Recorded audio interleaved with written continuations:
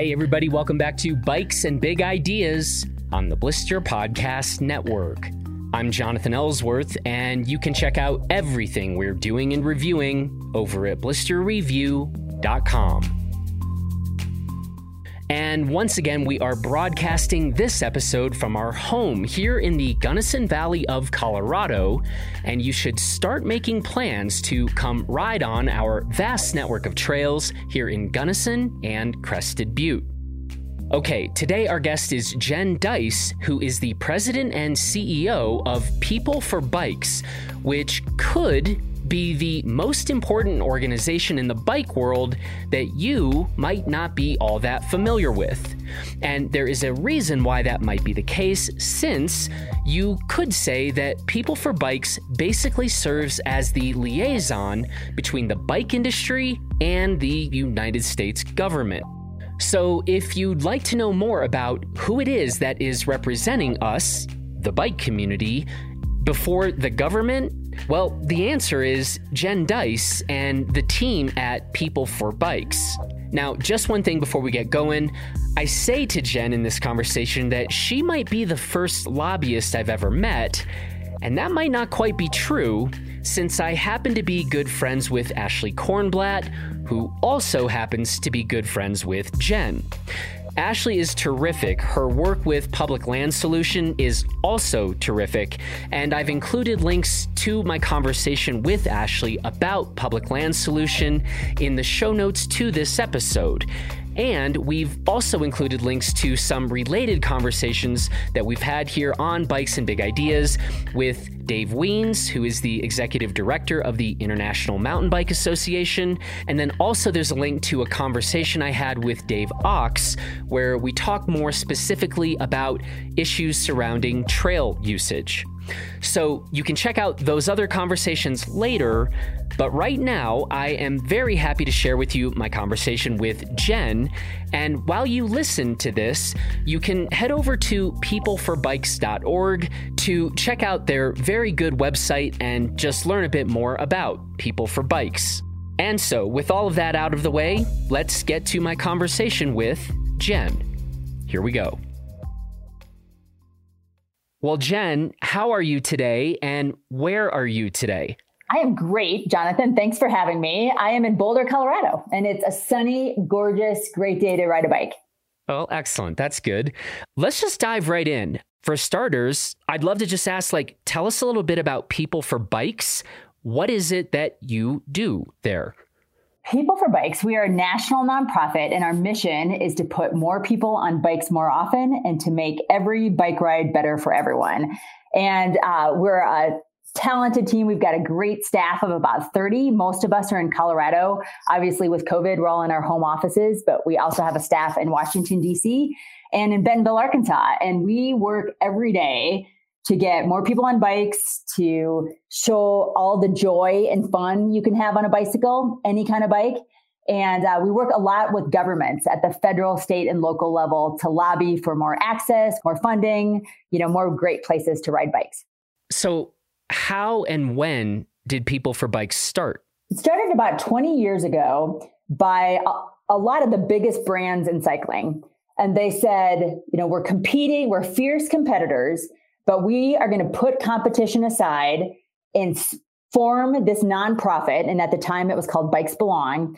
We're going to put competition aside and form this nonprofit to grow the pie for everyone. We know we need a group of people that are advocates lobbying for more and better cycling. And originally they were really laser focused on Congress and how Congress could write the biggest check possible for bike parks, for single track trails, for connected bike networks in cities. So originally it started with focusing on the federal government, and there was a lot of success, and the nonprofit gained steam over years. And now we do federal, state, and local advocacy, and we do a host of other programs as well. So about 20 years ago. 20 years ago. And talk about your own involvement with People for Bikes. When did that start? I've been at PFB for about 7 years now. And I worked at IMBA for a decade before that. So I had always been a lobbyist by trade. I lobbied for cities and counties and some other groups. And I had fell in love with mountain biking. I signed up for the Leadville 100. This is a long time ago now. This is like back in 2000. I had signed up for the Leadville 100. I did my first mountain bike race. I absolutely fell in love with mountain biking and training and the culture and lobbying at the time. I signed up for IMBA. I was just a member. And I saw their booth at VeloSwap and got to talking to their executive director. And he's like, what do you do for a living? And I said, I was a lobbyist. And he said, well, actually, we're hiring a government affairs director. And so I applied for the job, got the job, and then built up IMBA's government affairs program over about the course of a decade. And that same gentleman that hired me at IMBA had moved over to People for Bikes and decided he wanted to do the exact same thing for the entire bike industry. So he hired me to come to People for Bikes and create a government affairs program for the entire bike industry and to represent all of bicycling. So not just mountain biking, but all aspects of cycling. And specifically or primarily within the United States, or?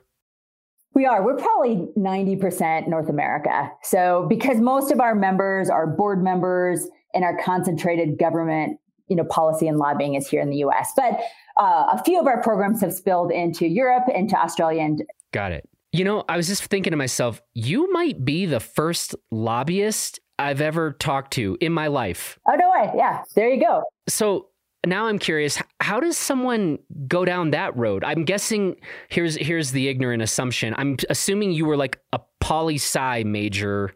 Yep. Did we start there or tell me the backstory there? I love that you've asked that about lobbyists because when you read in the media, or lobbyists have such a bad reputation. Yeah. But think about your audience. Think about what we love, bicycling. There's lobbyists for everything. So no matter what you do, somebody lobbies for the things that you love and the things that you care about every day. And in our case, we've got a big team of lobbyists and advocates for bicycling. So if you don't have a voice in government, Congressman Blumenauer has a great phrase of that if you don't have a seat at the table, you're on the menu, is a great way to say it, that you have to be there to help guide people towards the outcomes you want for your sport or your business or your conservation goals, et cetera. So, and I forgot the second part of your question, Jonathan. Well, I was just curious about your own background and like how you got on this path. Sure. I went to grad school at KU in Lawrence, Kansas for public administration. And it was a combination of like nonprofit management and public policy.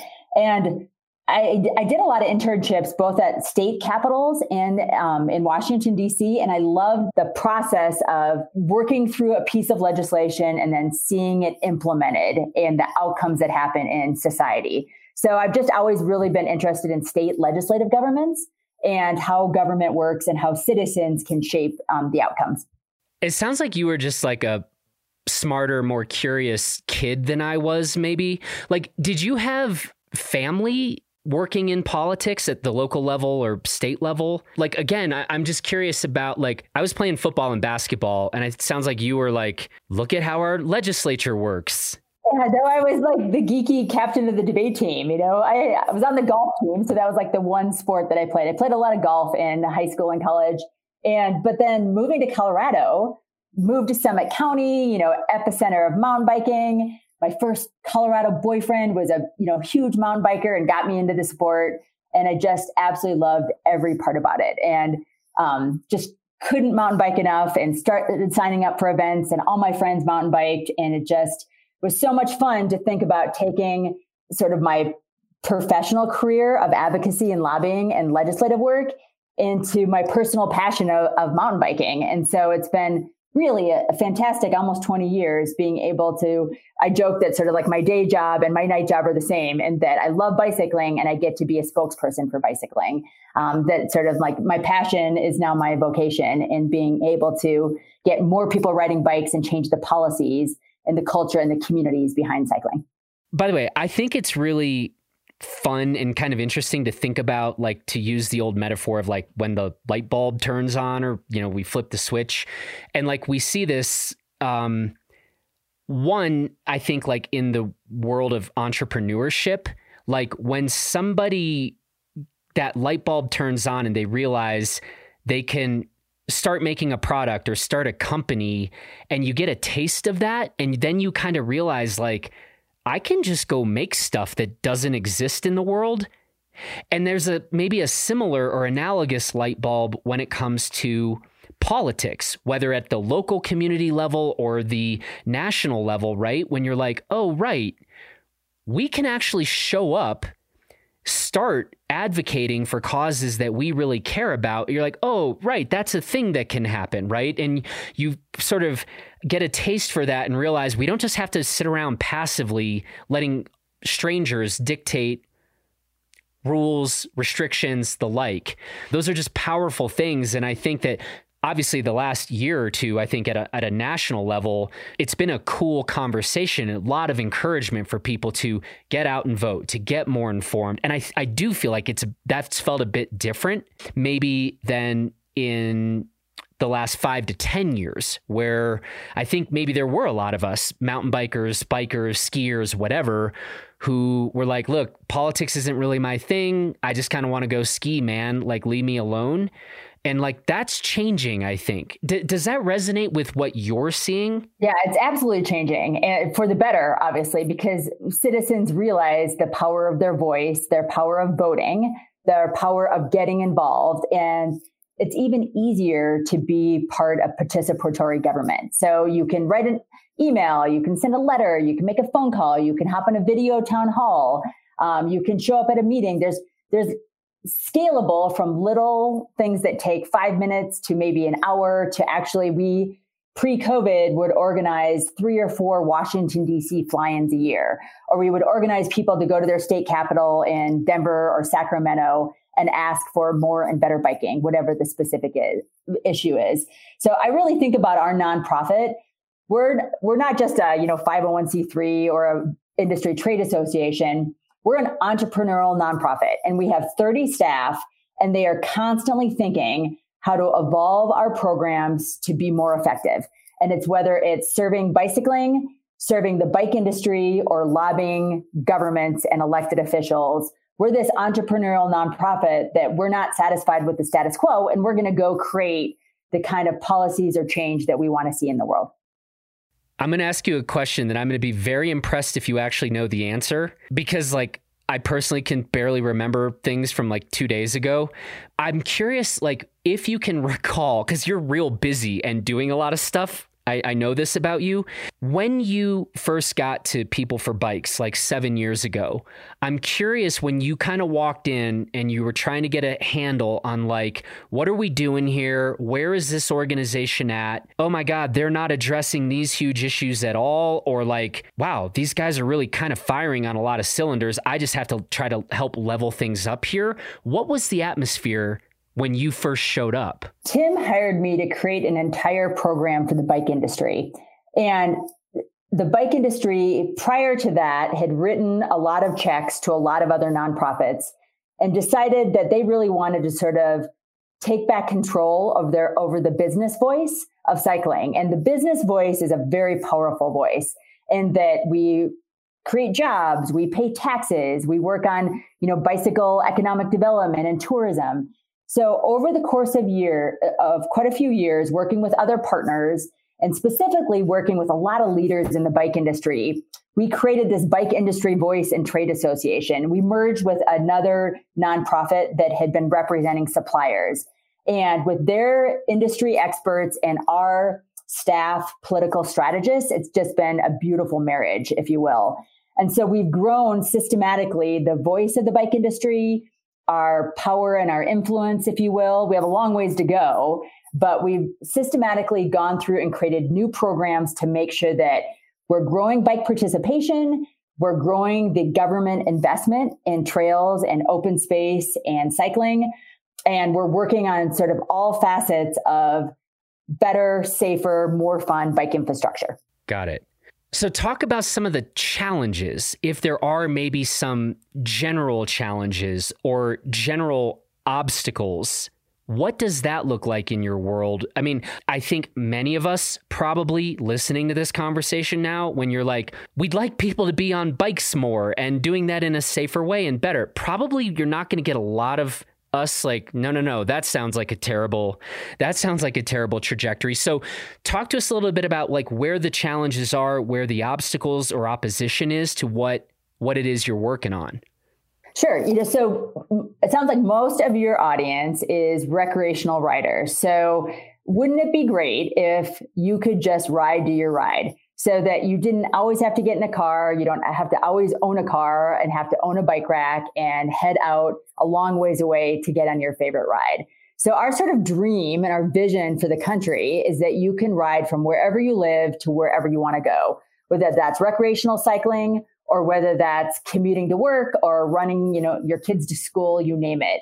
So we really think about connected bike networks. We don't think about one trail system here or one bike path there. We think about how do you make sure that you have the seamless, safe, accessible experience, because that's how you're going to get more people riding, is if they can just roll out the door and head out for a ride. Or it's fine if you have to drive, but if you have to drive hours, you're out, but really we're thinking about how do you build trails close to home. And so is the majority of the work you're doing focused on, broadly urban environments or like really dense urban environments? How would you describe the kind of communities where People for Bikes time and energy is most focused? Really, we represent both recreation riding, mountain biking, road biking, and also commuting, transportation, cycling. So we definitely represent both. So on the mountain bike side of things, we're part of a lot of coalitions for protecting open space, protecting lands near our trails, preventing development like resource extraction, building and back open space areas. So we also are a big believer in pocket parks, pump tracks and bringing trails to the people. And so the way we do it at the national sort of macro level is we ask Congress to write a really big check every year for the recreational trails program. So if Congress writes a big enough check, that can ripple down to hundreds and even ultimately thousands of projects that are building better trailheads, better trails, better places, better bike parks, you name it. So the biggest obstacle really is funding, especially in the last year. The traditional way governments make money has been broken with taxation and all sorts of, with cities being shut down for the last 10 months.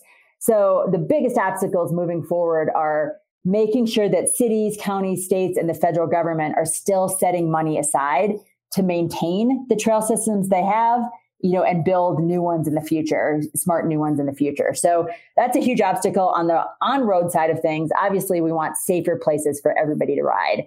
So we work on protected bike lanes. We work on reducing speed limits. So one of the best, fastest ways you can do to decrease your fatality rate is just slow cars down. And really, we work with cities on a lot of their city planning so that everybody has a place that where the bikes go, where people walk and go, where cars go.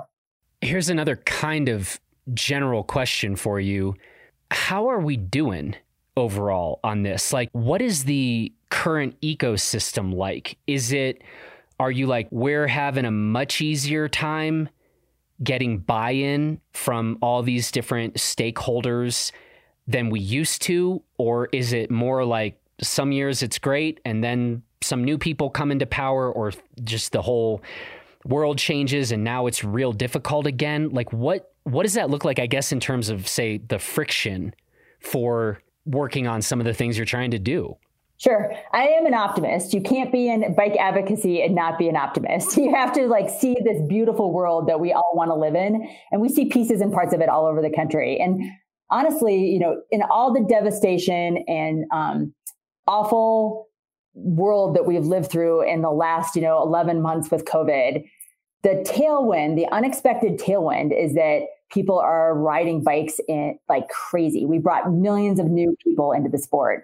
So this unexpected, you never want to say a silver lining in a global pandemic, but this unexpected tailwind we've had of people riding bikes more is really exciting. And all of our counters, like our Echo counter in cities is up. Our Rails to Trails Conservancy partnership, their counters are up 72% since March. So many more people are riding that now we have demand. We have millions of more people that have joined the current enthusiasts, and they want better, safer, more accessible bike infrastructure. So if anything, we're continuing on this strong upward trajectory because so many communities, especially during stay-at-home orders, realized they needed to give their citizens a place to move and to walk and to bike. There's probably about 200 cities in the United States that did something to help their people bike and walk and get outside and open their streets more to community. So for the first time, people really got to look at what the environment was like in their communities when they weren't sort of overrun by cars. And you saw that a lot in all the news about climate. Like in LA, they could see, the mountains for the first time. In Denver, we didn't have the brown cloud. You saw the crazy pictures in India. So seeing that when global emissions were down 17% during the height of stay-at-home orders, and I think for the year last year, we were down about like 9%, people are like reimagining their cities. They're reimagining how they move around their cities and their relationship close to home. So we heard so many great stories about people buying a bike for the first time, getting to know their local trails, getting to know their local community, and just seeing things from a different perspective. So we're pretty optimistic, especially when we see the counter numbers, the bike counter numbers, and when we see the retail sales numbers, that we're going to ride this wave for a long time and really emerge better than before and with a higher percentage of cyclists than before. I'll go ahead and call it a silver lining for you. Okay. Yeah, so I'll take that one. No, I think it's fascinating. And I think it's the rise and fall of any society, right? Which is like we make certain technological advancements, quote unquote, advancements that certainly let us get around from, in a lot of situations, point A to point B faster, right? Because these cars can go, 120 miles an hour. And then it's like, okay, there are certain advantages to that speed. And then we're like, oh, wait, maybe we've kind of moved that pendulum too far, right? And things like a pandemic can help make that clear. I don't know. I just think this is the work of like human societies and evolutions and sometimes de-evolutions. I will take this as the silver lining of like, oh yeah, like human-powered transportation, making that safe, more accessible, encouraging people to do it. Sucks what it maybe took to get us to this part, but let's make lemonade, Well, we do general population surveys and surveys of our 1.4 million members. And every month we're seeing more and more comments about they're forming habits. They're really loving bicycling. They might be now, even though they were new to the sport in the beginning, they're like, okay, I need to buy a few more accessories. I want to make biking a little bit more comfortable. I'm kind of thinking about that next bike over there as well. And interestingly, more and more people are putting it together that when you take a bike for a short trip, there's no faster way to immediately decrease your carbon footprint than by taking a bike versus a car for short trips. So we're, for the first time, really seeing a lot more of these new cyclists saying, yeah, I'm picking my bike because I've been thinking a lot about the environment in the last 11 months. And I'm thinking about my community and being more in touch locally. And it feels good to ride around your community versus always having to hop in a car. Yeah. And if you live in a really dense city where you can't find parking ever, turns out there's advantages in that front as well. Big time. And our e-bike sales have been absolutely through the roof. It's been completely remarkable. We thought at the beginning of COVID, we understood why sort of entry-level bikes were flying off the shelves. And we didn't think that would happen with e-bikes.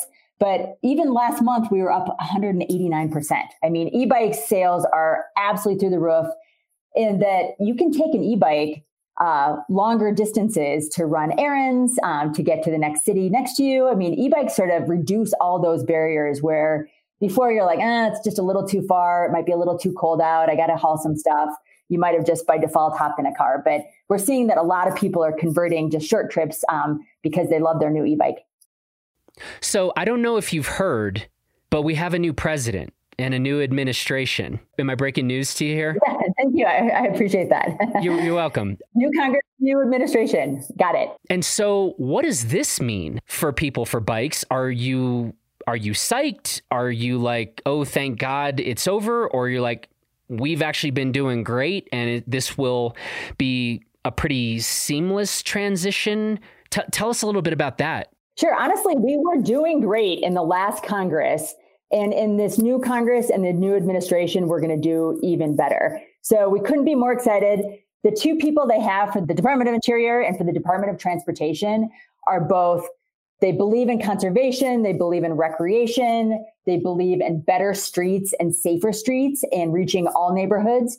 And so we're so excited about the direction of the new administration. And there's about a half a dozen bills that we'll be introducing in this new Congress in the next 2 years to improve recreational cycling, e-bikes, bike commuting. The administration is talking about a civilian conservation corps to be out, similar to the CCC, back in the day, that would repair trails and trailheads and public amenities. You've seen in the last 11 months, people are outside in droves, not just biking, but hiking, camping, getting into all these wonderful new outdoor sports. And this new administration and Congress recognizes that. And they know we need to protect our public lands and our recreational assets and keep people outdoors, now and in the future. So we couldn't be more excited and have a pretty big legislative agenda on tap for 2021 and beyond. Speaking of a legislative agenda for 2021 and beyond, I'd love to ask you, I know, you and I have been having some back and forth for going on a month or two now. You have very specifically been sort of doing this planning, like, all right, what in the world should be our focus? What are the most important initiatives? What's kind of right now stuff versus longer term stuff? So I would love to hear where you guys are with respect to all that planning and how things are shaping up. Sure. Yeah. We just released our 2021 work plan, and that sort of is this deep dive into all aspects of our nonprofit and how we're going to make bicycling better at all levels of government. So we will be looking at cities and states and what ballot measures they have, how they're funding recreational trails, how they're connecting bike parks to greenways, really working on the connectivity of everything. Last year on the November ballot, I think we tracked, it was like 28 ballot measures. We tracked 30. We were successful at 28, and it was about $1 billion more for bike projects across the country. So we want to arm local advocates, state advocates, local bike shops that are really trying to make their communities better for bicycling. So we'll continue in 2021 to really think about all levels of government and how we can bring, our grassroots network, our 1.4 million members, and the bike industry behind these initiatives to push them across the finish line. So that's kind of job number one.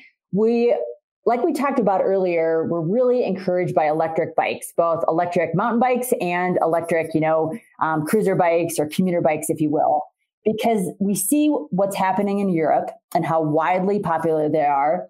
I think last year I read that like 60% of all sales in Germany were electric bikes. We call it the e-bike smile. Whenever you try an e-bike, they are so dang much fun that you get off of it. And you might have sort of been against it before, or like, oh, I don't need it for whatever reason. But you get off an electric mountain bike or an electric, commuter bike, and you're like, dang, that was awesome. And I kind of have to have one. We're going to be working with utility companies, public health groups, Congress, and what purchase incentives might look like. So you see all the purchase incentives that are out there for electric vehicles. Well, we think e-bikes are a really great mobility solution to get from where you live to where you need to go. And we saw in the last 11 months when people were really leery about getting back in transit and buses because of COVID exposure. Obviously, transit is critically important, and we're part of coalitions to make sure that we keep the funding high there. But we call it sort of like the final mile. Like transit and buses are not in a lot of communities. And a lot of people are forced into owning a car to be able to climb a corporate ladder or climb a business ladder and to be able to have the kind of access to jobs and education, healthcare, nutrition, you name it. So we think e-bikes could be sort of a good final mile connectivity solution as well. So we're pretty excited about that too. Absolutely.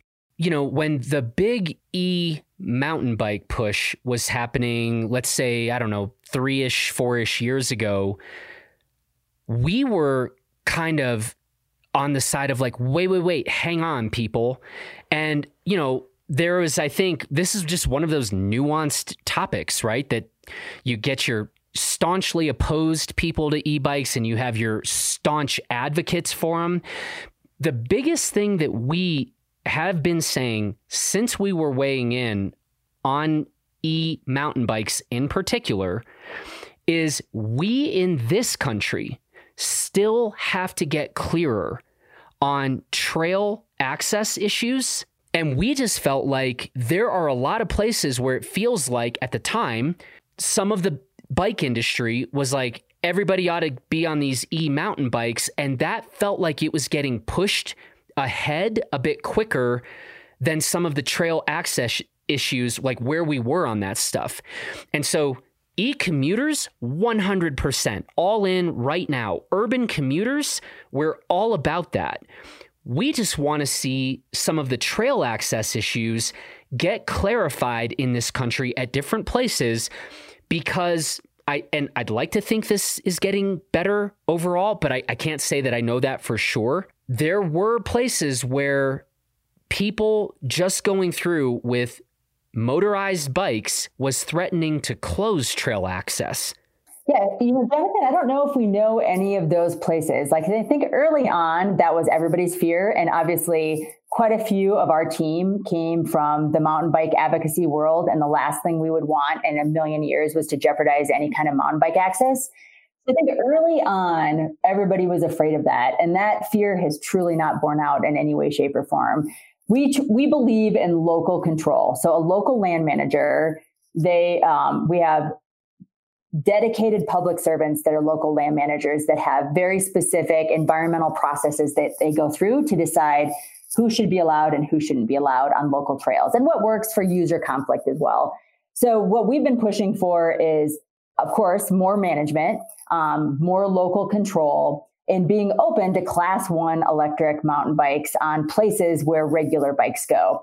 Because, we need a lot more science for sure. There's only a couple studies out there that say that the impacts are comparable. But really, a Class 1 electric bicycle, once you stop pedaling, you lose any sort of boost of power. So you have to be pedaling the whole time. And if you're going really quickly, if you're a strong rider, which it's pretty hard for me as sort of a weekend warrior, but if I'm going as hard as I possibly can, and the boost gets me up to 20 miles per hour, then the power cuts out. So there's a lot of sort of Class 1 electric bikes are very similar to regular mountain bikes. And we've seen that in the sales. Electric mountain bikes in the last 11 months, the sales growth has just truly been explosive, because I think you originally are nervous about it and you think, what is this thing? And but really, it reduces barriers for people. It makes it a lot more fun. Think about the communities we live in Colorado. You in Crested Butte, I'm in Boulder. It's not easy to become a mountain biker. And that mentality of you have to earn your turns and you have to be able to go through all the barriers that your predecessors do to be able to enter a sport is ridiculous. We need to be welcoming. We need to be inclusive. We need to make it so fun. And I think about my first few years of mountain biking, how many times, in the beginning, I hated climbing. And now I love it. But you would just sort of, when you're a beginner, you're like, when do I get to go down in Colorado? It's all about climbing. And when do I get to go have some fun? This is quite a few years ago. So I just think electric bikes make it so much more fun for people that might have a barrier, might have a hesitation. Maybe they haven't ridden a bike in years. And let's get them into the sport and welcome them and not worry so much about what kind of bike they're on. Totally agree. Just want to see the clarification when it comes to specific trail networks. And that's something that we're dealing with here in the Gunnison Valley, right? So I think we just need to, we meaning the world of mountain bikers, nationally. Again, this is less of an issue in Europe currently, but I just want that kind of clarification, make sure we're cool. We're not, we're all on the same page, but I'm with you in terms of the inclusivity and accessibility part of this. You said it well, Jonathan. We believe in local land management, and you have to designate where people can go and where they can't, and work on user issues. So there's user conflict on busy trails. There's a lot of trails that don't actually have a lot of people. And so the local land management agencies know what's best. And I remember when we first years ago started working with the National Park Service just on even mountain bike access, I had so many superintendents say to me, I have this huge park and no one goes to 99% of it. And there's a lot of service roads, there's single track back there. Wouldn't it be great if people could see more of our public lands? And so we think, an e-bike might be able to sort of bridge that gap. But it's a really exciting time, and local land management is absolutely where it has to be. Well, so Jen, tell us, how can people get involved? How should they get involved? Let's talk about that aspect of this. Sure. If you want to welcome new people into this sport, that is the number one way we would love for you to get involved. We have this new app called RideSpot, and we designed it to reduce barriers for cycling. And we know the number one reason people don't ride a bike is they don't know where to go that's safe and fun. Or maybe they have that one route and they can't sort of figure out the next route. So we studied sort of the barriers to cycling for a couple years, and we put it into an app. It's free. It's basically like Instagram meets Google Maps. So you could go out on your favorite lunch ride, record it on RideSpot, put a bunch of pictures in there, maybe say, this is a great place to get water, or this is where, I stop with the kids for a bathroom break, or watch out for this gnarly downhill. You reduce barriers for cycling when people can see the terrain, they can see people that look like them riding it, they can be welcomed into the sport versus making them jump through all these hoops. So the number one way we'd love for people to help us welcome all these new cyclists and keep them on their bikes is jumping on RideSpot and promoting the places that you ride. Every single one of those rides you can post on Facebook or Instagram or Twitter, and sort of keeping the momentum going by showing specific great places to ride in your community. I'd say the second one would be, we have a brand new Advocacy Academy. It's a masterclass video series of about 10 videos. We'll put out 10 new videos every year. And it really sort of breaks down how to be a bike advocate and how to get better bicycling in your community. It's probably a little bit more focused on road cycling and city and town bike networks than it would be mountain biking. But it's this class that will take you through super short snippets of how to be a bike advocate, how to get your city to be more bike friendly. That would be number 2. Anything else we should know before I let you get back to, changing the world of biking? Just that we're so grateful. I mean, so many new people are into cycling. Let's keep them riding. Let's welcome them. Let's make sure that all these new diverse riders feel part of the party, that we've really bolstered our ambassador program in the last 11 months to be able to have ambassadors from BIPOC communities, from LGBTQ, all shapes and sizes, women, veterans, you name it. We need to do everything we can as a cycling community to welcome new audiences into the sport. And I don't have to tell you, Jonathan, how it's been a traditionally sort of white, traditionally sort of male sport. And it's exciting when we look at our data from all these new people trying cycling. There's more Black Americans, there's more Latinx, more Asian. People are finding joy on 2 wheels and getting out of the house, getting that brand new bike and just absolutely loving it. And I think it's our job as current riders and in the bike industry to welcome them, to show them all the fun they can have, to reduce barriers for them and keep them on their bikes. So I just appreciate the opportunity to talk about it and try to get more people riding and supporting all these new riders. Very well said, Jen. Hey, thank you. I'm really glad we could connect, and this was fun. I've learned a lot. I'm also still sad that I was not aggressively trying to figure out state legislature when I was a child like you were. So I feel like I'm losing here, but whatever. I'm trying to make up for lost time. All those years of being the nerdy debater paid off, because then I can be an advocate and a lobbyist for bicycling. And so it's pretty great to be out to work with this super talented team to lobby for biking every day. So I'm glad you've met your first lobbyist, and we're fast friends. And I hope this is the first of a long relationship, and we can get people out riding bikes and advocating for more of them. Absolutely. Jen, thank you so much. I look forward to the next conversation. Awesome. Thank you, Jonathan. Well, that's it for this edition of Bikes and Big Ideas. Thanks so much to Jen for the interesting conversation. Thanks to Taylor Ahern for producing this episode. And thanks to you for listening. From all of us here in Gunnison and Crested Butte, please take good care of yourself and everybody else. And we will talk to you again tomorrow over on our Gear 30 podcast feed. So, see you there.